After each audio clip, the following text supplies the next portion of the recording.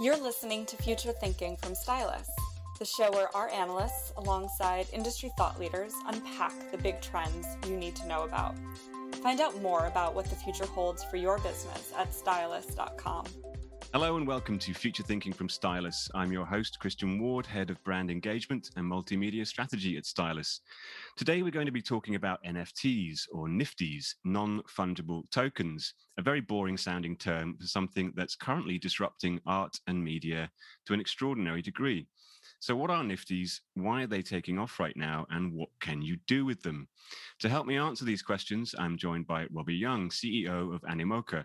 Animoca is a digital entertainment company specializing in branded blockchain games, and we'll find out what that means in a moment. Working with brands including Marvel, Formula One, and WWE. I'm also joined by Stephen Graves, crypto expert and frequent contributor to Stylus, who works as UK managing editor of Decrypt Media, which is a platform that aims to demystify the world of decentralized technologies. So welcome to you both. So first off, Robby, it would be great to hear about Animoca and some of your recent partnerships and releases. Sure. Thank you for having me. So we are a game developer and publisher. We've been around for the better part of a decade, and I think are well known in the mobile games environment. And several years ago, we decided to focus on an emerging sector within the game, or I should say subsector within the game industry called blockchain games.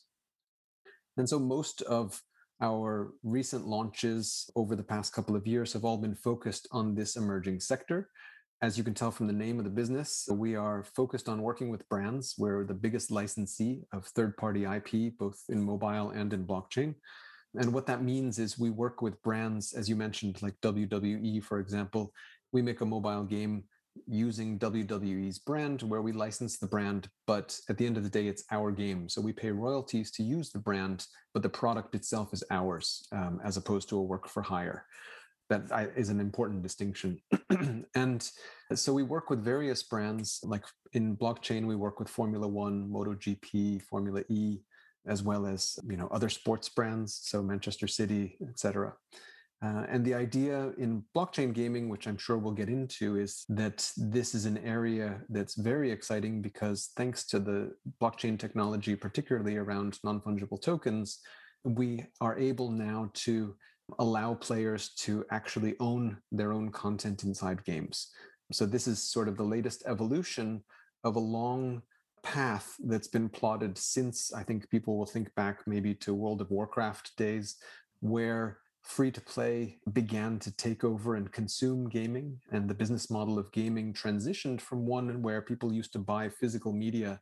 You used to buy cartridges or CDs or DVDs, and that was your game experience, to today, where essentially games are, for the most part, free to play, but players spend money within the games for upgrades or customizations or various virtual items inside games. So before we delve a little bit more into sort of what that means in terms of what you're purchasing and what you can do with them, I think we should probably define this term of NFT or non-fungible token. I think, Stephen, probably you're the best placed to demystify this for us, as that's kind of what your job is at Decrypt. So perhaps you could sort of explain why this thing has suddenly taken off. Sure thing. So NFTs or NFTs or non-fungible tokens, it's basically a pretty simple concept. They're digital assets that are provably unique. So most cryptocurrencies like Bitcoin, like money, they're fungible. So if I give you a pound coin or a fiver and you give me a different one back, it doesn't really matter because the two are basically indistinguishable from one another. And what NFTs contain is identifying information that makes each one provably unique. So they're like a snowflake, basically. You can create scarcity for digital objects as a result. And in the last sort of 6 months or so, the market has just exploded. I think Letelier released a report recently that said it's now worth $250 million. But that presumably doesn't include the Beeple NFT from a week or so ago. I'll give you a good stat. So according to, who was it? Non-fungible.com, one of the firms that tracks market statistics, February's sales of NFTs in 2020 were $11 million. And February sales of NFTs this year were $1 billion. So it's completely insane. I mean, it's taken off like a rocket. And the exemplar of all this that's been in all the headlines recently is this Beeple artwork, which sold for 69.3 million. I think that's a little bit of an outlier, though. Although there are artworks trading hands for large sums of money, I think the more interesting space for brands is in the sort of lower tiers of the market, obviously, where you're seeing everyone from like Taco Bell to Charmin getting into the space. Well, let me just stop. Let me just sort of step back there for a second and go back to Beeple, because it's interesting. We talk about this artwork selling, but it's not really what sold, is it? What we're talking about is the Nifty, the NFT, which is not the actual work itself, but the certificate of authentication to say that you own this particular piece of work. So when the person who bought Beeple's artwork for $69 million, what did they actually get? Well, yeah, it's interesting that you raise that point, because you often hear people saying, "But it's just a JPEG or it's just a GIF. I can right click and I can copy it." And I think that sort of overlooks how early we are in the adoption cycle. So if you think about it, it's a little bit like showing off a 1960s computer playing a game of tic-tac-toe or something and going, well, you could play that with pen and paper, you know? Yes, you could, but the point is that you're using it to demonstrate the building blocks for more sophisticated uses and applications. So, like you said, you're effectively not really paying for the image itself, because that's freely available. What you're paying for is really a license to the image, the IP rights to it. And at this point, it's literally, I own this thing. But down the line, you could see how those rights could be made more sophisticated. So you could, have an NFT that confers the right to modify or to create a royalty stream, or to sell it on, or to fractionalize it or whatever. And it's a space that could expand beyond art. At the moment, you're just seeing it used for JPEGs because they're the most simple form of art. And in the same way, the very first stuff that was shared on things like BitTorrent were simple files. They were, Word files and JPEGs and whatever. And then that expanded and became more and more forms of digital content. So music, movies, etc., etc. So down the line, you could see this space emerging, or you could see the space evolving such that NFTs aren't just applied to collectibles. They could be applied to stock photos or films, or even blog posts and tweets and movies, all sorts of things. I think also, sorry to interrupt, I was going to say one important comparison too is with the traditional art world. So for example, you could go to the museum gift shop and buy a poster of an artwork that exists in the museum, and for all intents and purposes, you frame it and put it on your wall and it looks the same, particularly with some forms of pop art and things like that. But what's different between the original and the copy is not so much necessarily the visual appeal, but the authenticity and the provenance.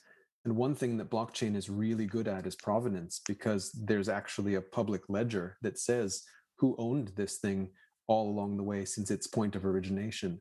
And provenance actually then has a big impact potentially on value for things in the collectible side of NFTs, because not all NFTs are by necessity collectible.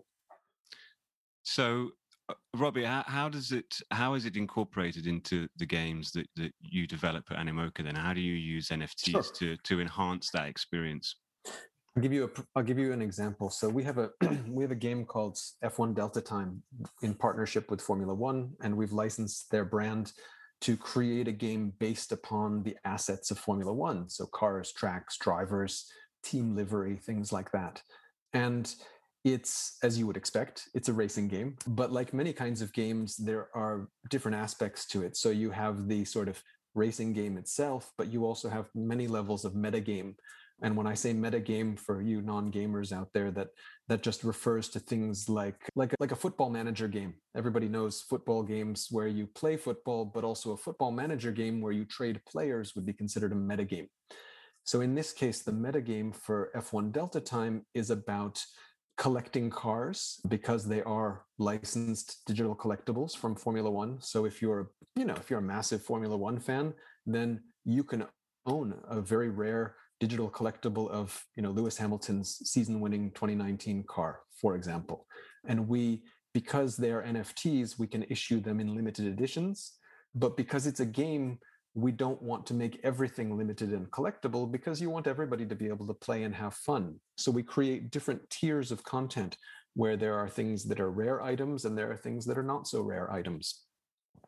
And so it gives the players the ability to buy and own the content, and then they can upgrade it. They can buy tires or bigger engines or better brakes, etc. Now, this is not dissimilar from a racing game that you would play today on PC or on your console, etc. The difference is that because they are NFTs, the player actually owns the content. And what that means is they can take that content and that ownership outside of the game environment itself. So they possess those game elements as NFTs, which live in their digital wallet. So one day, should the game cease to exist or we stop supporting the game, if that were to happen, you would still own those assets as Formula One collectibles, and you could still trade them with people on a third-party marketplace or do what you like with them because they're yours. And the fact that there are essentially property rights now for gamers inside the game opens up lots of new possibilities for interesting gameplay and features that you can give to customers. So for example, one is this idea of staking. So staking is something that comes from DeFi. And I don't know if Stephen wants to get into a discussion of staking, but I'm going to put it in car terms, I think, to make it quite simple, which is that if you have a very highly collectible car, but you choose not to drive it because you bought it because you're a collector and a fan, you can take that car and essentially loan it back, put it on deposit with us. And by doing that, you will earn in-game currency as a reward for doing that, for parking it with us. And you can spend that in-game currency to further kit out your car or buy other cars or do what you like with it. While that car is parked with us, we then rent it out to other players. And so, and that's how essentially we're paying for giving the rewards to the person who owns it, back to the owner, those rental fees, essentially. But by putting the car back into the rental pool, what you're doing is putting it back into circulation for other players to play with. Because if you think about it, the most rare car might be very expensive. It might sell for a high price at auction because it's rare. And this idea of staking and putting it back into a rental pool gives players who could not afford to buy that car the opportunity to perhaps use it on a rental basis. But at the same time, for a player who's not using the asset, they can put the asset back into circulation and earn rewards as a result of doing that. So hopefully you can keep a healthy ecosystem and circulation of assets going.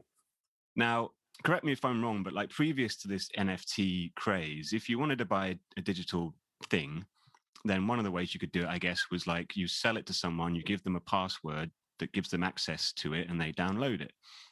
And they then own that thing that you sold them. And you create a barrier by giving them a password or something along those lines. So what's the difference here with the blockchain and NFTs? Why is it so different from that? How is scarcity or value being created in a different way? I think the crucial point there is that even if you put the artifact, the digital artifact, behind a password, the artifact itself can still be copied and pasted. So previously, yes, you could lock something behind a password, but I could simply copy the asset once I had the password and then disseminate it far and wide, and if I had the technical sophistication to do so. Whereas now there is a sort of enforced digital scarcity. You can look that item up on the blockchain and you can see that it is unique or it is one of 10 items or 20 or whatever, and you simply can't duplicate them because of the way that the blockchain technology works to act as a verification layer effectively. So yeah, I think Robby can probably talk more about this, but Sure. Well, and I think that the important point is that because there is that ledger that we can all refer to as the official record of ownership, it's easy to prove if somebody is faking something. So somebody can try, but then there's a public ledger out there we can all refer to and go, well, actually, no, this is not correct. And anybody with a web browser can verify that instantly. So it's one of the reasons I think that blockchain is being trialed in many countries for public records by governments of things like, property rights and things like that, because it makes a lot of sense. It's making public that ledger of ownership is a fantastic way to enforce security. So, Robby, you mentioned earlier that the digital wallet as being, the place where you can store your NFTs or the information about what you own. And I'd be interested to talk about the kind of process of like owning and creating NFTs. I mean, I created one for OpenSea a couple of days ago just to see what the process was like. It was fairly complicated. I had to set up a MetaMask wallet and buy crypto and all this kind of stuff. I mean, I've done similar things before, so it wasn't too difficult, but I can see that there's still some barriers to entry. But what I did like about it was this idea of my wallet, my digital wallet, kind of accessible, at all times, that has these digital things that I own inside it.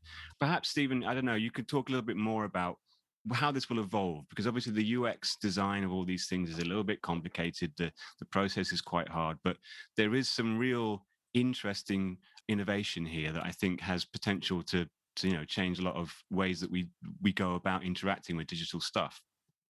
Yeah, so as you said, there's a couple of barriers to adoption at the moment, and like you said, one of the key ones is the complexity of the user experience. So yeah, in order to buy an NFT artwork on somewhere like Rarible, you need to set up an account at a crypto exchange like Coinbase. You need to link that to your bank account so you can get some crypto into it. You need to buy some crypto. You need to set up a web wallet like MetaMask. That involves faffing around with seed phrases and passwords. You need to send the crypto from the exchange to the wallet, use the wallet to log in at Rarible, and then you can bid on an NFT.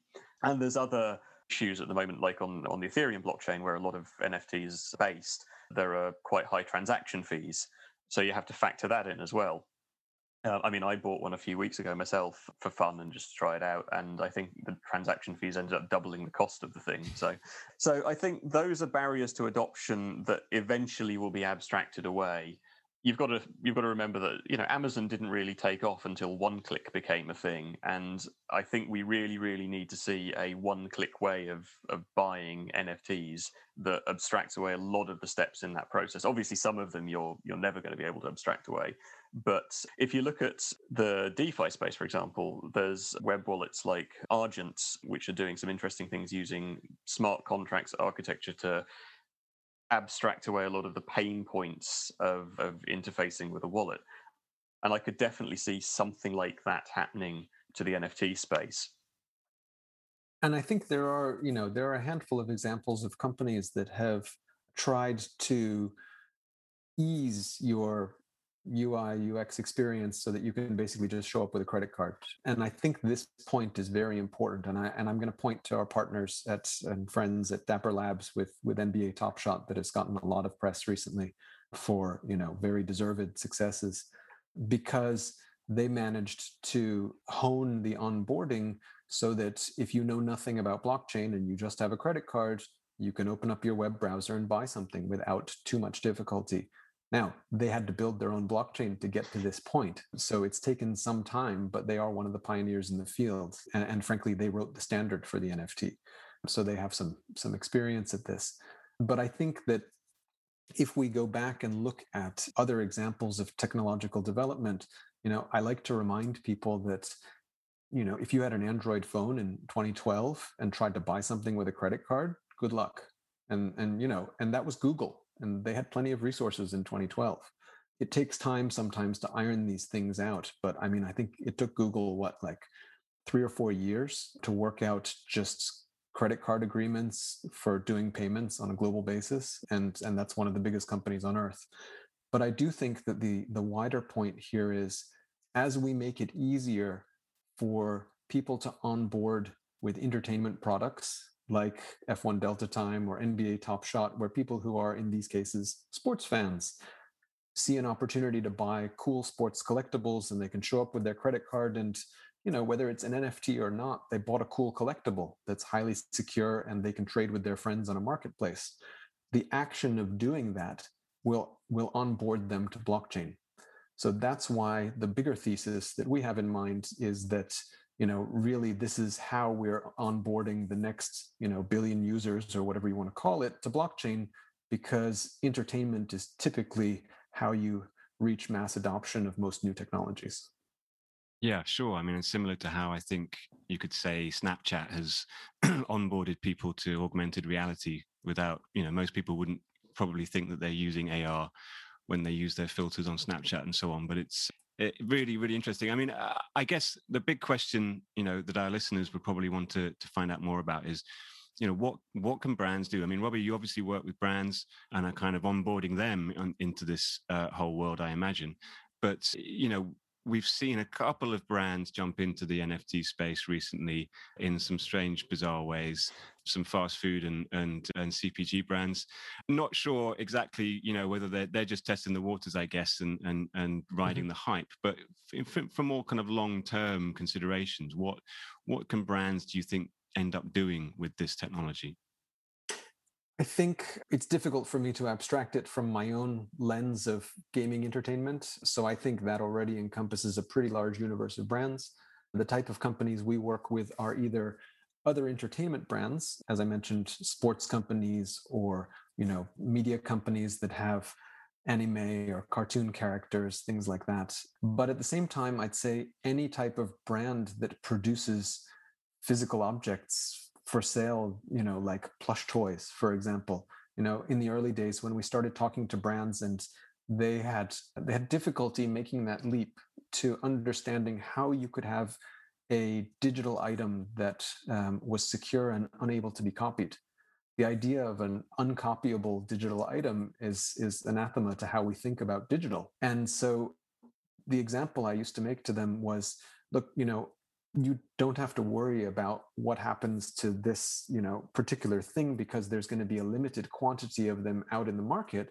And so controlling how it's used in its entirety is not so much of a concern, because actually it's not going to be copied forever and ever. There are only going to be a limited quantity out there. And think of when you make a plush toy. So if you're concerned about your brand with the plush toy, you don't govern the rights of what the child does with the plush toy once they take it home. They're not allowed to hit it on the head or push it off the bed or something like that, because it's theirs and they own it and they bought it. And so as a brand, you have to think about an NFT in the same way that if a consumer buys an NFT, then it's their right to perhaps take it out of the game from which they bought it and put it on a marketplace or post it on their website, because it's their thing that they bought and they own. But because it's only available in a controlled quantity, then you as a brand owner should feel comfortable with that, just the way you'd sell 10,000 plush toys and, not worry about it, because that's, you got paid for your 10,000 plush toys. I think there's a really interesting point there about control. You're seeing an awful lot of brands hesitating around things like copyright. So I don't know if you saw in the last week, DC Comics put this letter out talking about how they're thinking about getting into the NFT space. And reading between the lines, it was kind of a warning shot across its artists' bows, because a few months earlier, one of their artists had sold some Batman and Wonder Woman NFTs for quite large sums of money.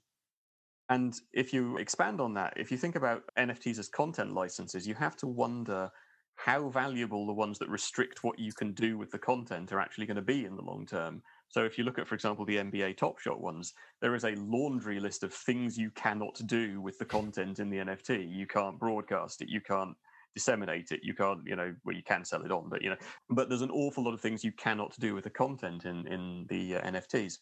And I think the other thing to bear in mind is you're starting to see brands missing out on opportunities because of copyright. So just today, the guy from that Fleetwood Mac longboarder clip that went viral a few months ago announced that he's turning the clip into an NFT.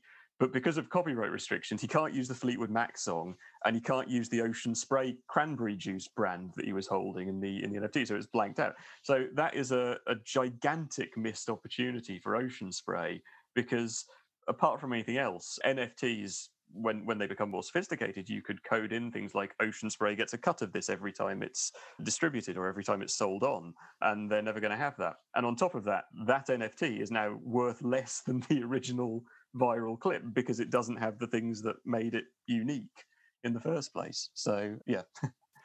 And I think one of the things that has been pointed out about the NFT art space, which is very interesting when you think about how, working directly with artists, for artists being able to sell directly to customers through this fashion, is interesting, is that the NFTs themselves can be programmable to actually give commission on trading and things like that to the artists, not just for the first sale, but for future sales as well. So it's possible for the artists to earn long-term royalties from their work, even if it's a static piece of visual art, whereas we usually associate royalties with things like music. Yeah, I find I find that aspect of it really, really intriguing. Decrypt has some crazy announcement today, right, Stephen? Yeah, so we've just launched the Decrypt token in our app. So the Decrypt token isn't an NFT. It's a cryptocurrency token that functions as a reward mechanism within the app. So it doesn't have any monetary value or anything like that. And readers can earn it by interacting with stories through our app. So they can, share them or like them, or just by reading them, actually. And then once they've collected a bunch of these in their wallet, which also we've abstracted away a lot of the janky stuff and made it basically enter your email and you have a wallet. Once they've collected them, they can then spend them on cool rewards that we are going to drop week by week. And the first lot of them are going to be some NFTs that we've commissioned. Fantastic. So it's cool. Very exciting. We're interested to see what it does. I mean, the main interesting thing about it is that each sort of season of tokens that we're doing is sponsored with a partner. So the way we see this working is potentially disrupting the sort of media advertising space and providing a way for publications to get revenue from advertisers while still providing a better experience for readers. Wow, cool. Fantastic. Big ambitions. That's brilliant.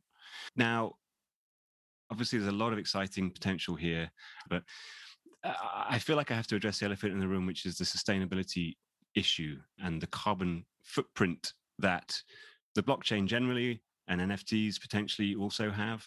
Stephen, perhaps you have thoughts on this in terms of the environmental impact and whether it's as terrible as some people have been making out.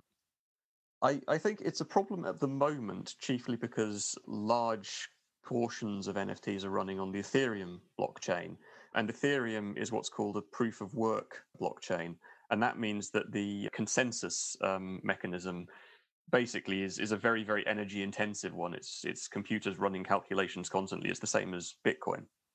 And what you're seeing some NFT marketplaces, using carbon offsetting. I think Zora is one of the ones that's doing that. That's kind of a band-aid solution, really. I wouldn't say it's greenwashing, but it's not a long-term solution. I think what's more interesting and is kind of overlooked in the discussion is that already some blockchains like Flow, I think, use a mechanism called proof of stake, which is a much less energy intensive mechanism. It's orders of magnitude less energy intensive. And crucially, Ethereum is planning to migrate to a proof of stake mechanism in the not too distant future.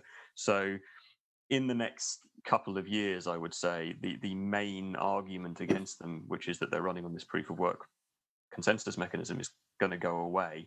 It's kind of like someone in the 1800s looking at a steam engine and going, we should stop building engines. Well, no, because if you compare it to a modern, Mazda internal combustion engine, the modern one's a lot more efficient, and you need to make that progress. You can't just cut it off in its tracks. So the other part of that, I guess the calculations from the sort of people who are concerned about the environmental impact, the calculations can be misleading because even in a proof of work environment, you're basing it on a transaction. And a transaction does not equate to a token because it can be an unlimited number of tokens in a transaction or an unlimited number of NFTs. So I could make a transaction to send across every NFT in my game in one transaction, and it would have the same carbon footprint as just one single item. And so it's very difficult to account for exactly what that footprint would be because you don't know actually how many NFTs are going back and forth.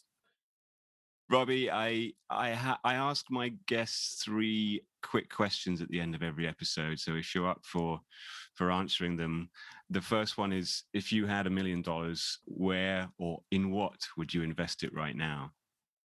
Good question. I think I would actually I can't help but answer it in a corporate way because it's kind of what we're doing as a company. but I would place a lot of small bets in this segment because I think that it's very, very exciting. And I think we're still very early. I think the successes of the NFT art market and NBA Top Shot in particular over the last 2 months, 3 months have proven that there is really an industry to be had here. Whereas for the last 3 years, there were only a small handful of us who prayed and hoped for that and believed. But now I think we have some validation. But at the same time, I think if we make comparisons, for example, to smartphones and apps in app stores, I think we're still in 2009, frankly, 2010. And so I think not just the best is yet to come, but frankly, it's still very early. But it's encouraging that we see so much activity in the sector now. So I would say I would place lots of small bets because there are great projects coming up all the time. Some of them raise money through token sales, but I think there are many ways that people can get involved for small sums of money. So I would place as many different bets as I could. Okay. So what's a consumer problem or challenge you don't think has been successfully solved yet? A consumer problem or challenge? I think that, there's a lot of them. I think what we always try to do in technology is we try to make things as frictionless as possible. And I think, frankly, one of the things that we're enabling with technology these days is more efficient payments, but distribution is still so problematic, and the cost of distribution. And I think also we've seen in the pandemic that physical distribution is becoming more and more important the more we lead online lives. And I think that's only going to increase, especially because people like us are pushing metaverse entertainment products. And finally, which individuals or brands do you look to for inspiration in your work? There's a very, very long list, but I like creative companies. I have to say one of the most interesting companies I've ever visited is one called IDEO in Silicon Valley, and they design consumer products and user interfaces. They do digital work, physical work, etc. But it's fascinating to me that they have systematized the idea of creativity, at being able to harness creativity and produce creativity from a group of people through a methodology. And for me, that's really inspirational. Fantastic. Well, thank you so much. I find this whole subject very fascinating, and I'll find it a lot more fascinating if my NFT sells for a lot of money, obviously, which it won't, clearly. Anyway, I would like to thank my guests, Robby Yung and Stephen Graves, and thank you for listening. I hope you'll join us next time for more Future Thinking from Stylus. You've been listening to Future Thinking from Stylus, the show where our analysts, alongside industry thought leaders, unpack the big trends you need to know about. Find out more about what the future holds for your business at stylus.com. And if you like what you heard today, make sure you subscribe to Future Thinking in iTunes or Spotify or wherever you get your podcasts to hear new episodes as soon as they're available.